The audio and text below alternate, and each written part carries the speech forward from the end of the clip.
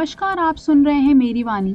मैं आपके साथ शिवांगी तिवारी स्वागत करती हूं आपका आज के शो फिट एंड फ्रेश में, जिसमें हम बात करेंगे हेल्थ और लाइफस्टाइल से रिलेटेड मुद्दों के ऊपर। जैसा कि आप लोग देख रहे हैं, कोरोना फिर से पांव पसार रहा है। तो आज हम बात करेंगे कोरोना के इस नए वेरिएंट, इसके लक्षण और इसके उपाय के ऊपर।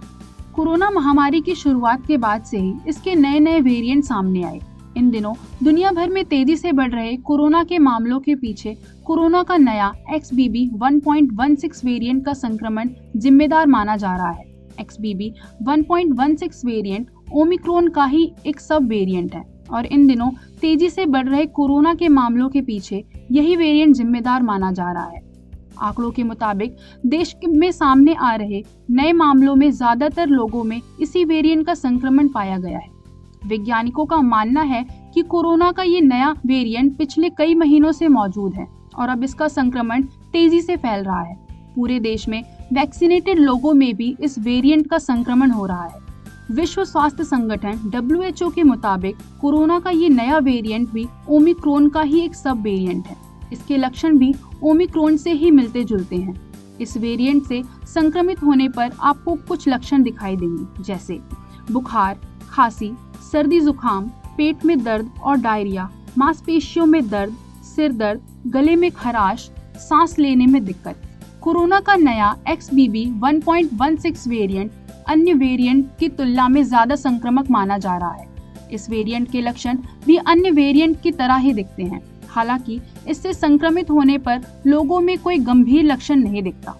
स्वास्थ्य मंत्रालय ने भी इस नए वेरिएंट से संक्रमित होने पर मरीजों को आइसोलेशन में रहने और डॉक्टर की सलाह के आधार पर इलाज लेने की सलाह दी है। तो अगर आप में भी इस तरह के लक्षण दिखाई दे रहे हैं तो बिना देर किए डॉक्टर के पास जाएं। कोरोना के बढ़ते मामलों के बीच किस तरह का रहन सहन हमें अपनाना चाहिए, इस पर बात करने के लिए हमारे साथ मौजूद हैं डॉक्टर KP पाठक। तो आइए उनसे बात करते हैं। सर, जैसा कि हम सब देख रहे हैं कि कोरोना पीक पर है, जिससे लोग बहुत डरे हुए हैं, तो नेचुरोपैथी कैसे हेल्पफुल हो सकती है ऐसे टाइम पर? नेचुरोपैथी में सबसे पहले आदमी को अपने आहार पर ध्यान देना चाहिए। हम लोग जैसे खाने में फल का प्रयोग ज़्यादा किया जाए, जो मौसमी फल हैं उनको लिया जाए, मौसमी सब्जियां लिया जाए और साथ में सलाद का प्रयोग अगर ज़्यादा किया जाता है, इसमें जैसे खीरा है, टमाटर है, गाजर है, शलजम है, इनको लिया जाए। साथ में विटामिन C के जो फ्रूट हैं वो इसमें ज़्यादा हेल्पफुल हुए। हम लोगों ने देखा है कई सारे पेशेंटों को जो ट्रीटमेंट दिया गया है तो इसमें विटामिन C बहुत कारगर हुआ है। इसमें काफ़ी लोगों को शिकायत आई थी बीच में कि मुंह सूख रहा है। तो विटामिन C के कई वर्क होते हैं हमारे शरीर में, कई तरह के काम होते हैं। तो जैसे कि शरीर में फ्लेक्सिबिलिटी आना और कैल्शियम का डाइजेशन हो गया, वो भी विटामिन C के अभाव में नहीं हो पाता है। तो खास करके जो मौसमी फल है इसमें ये सब सारे पोषक तत्व तो पाए जाते हैं, विटामिन है, मिनरल्स हैं। और आजकल जो शहरों में देखते हैं लोग ज़्यादातर फास्ट फूड है, इन पे चलते हैं। तो फास्ट फूड नहीं खाना चाहिए इस पीरियड में। कोशिश करना चाहिए कि हमें नेचुरल डाइट लेना चाहिए। नेचुरल डाइट में स्प्राउट ले सकते हैं आप, मूंग का स्प्राउट कर लीजिए, चने का स्प्राउट कर लीजिए, साथ में किशमिश वगैरह है, इसका प्रयोग किया जाए भिगो करके। ड्राई फ्रूट को भी भिगो के लिया जाए तो इजीली डाइजेस्ट हो जाता है, वो हमारे शरीर में मिल जाता है। इसके साथ बाद में आप थोड़ा सा व्यायाम करें। व्यायाम करना बहुत ज़रूरी है।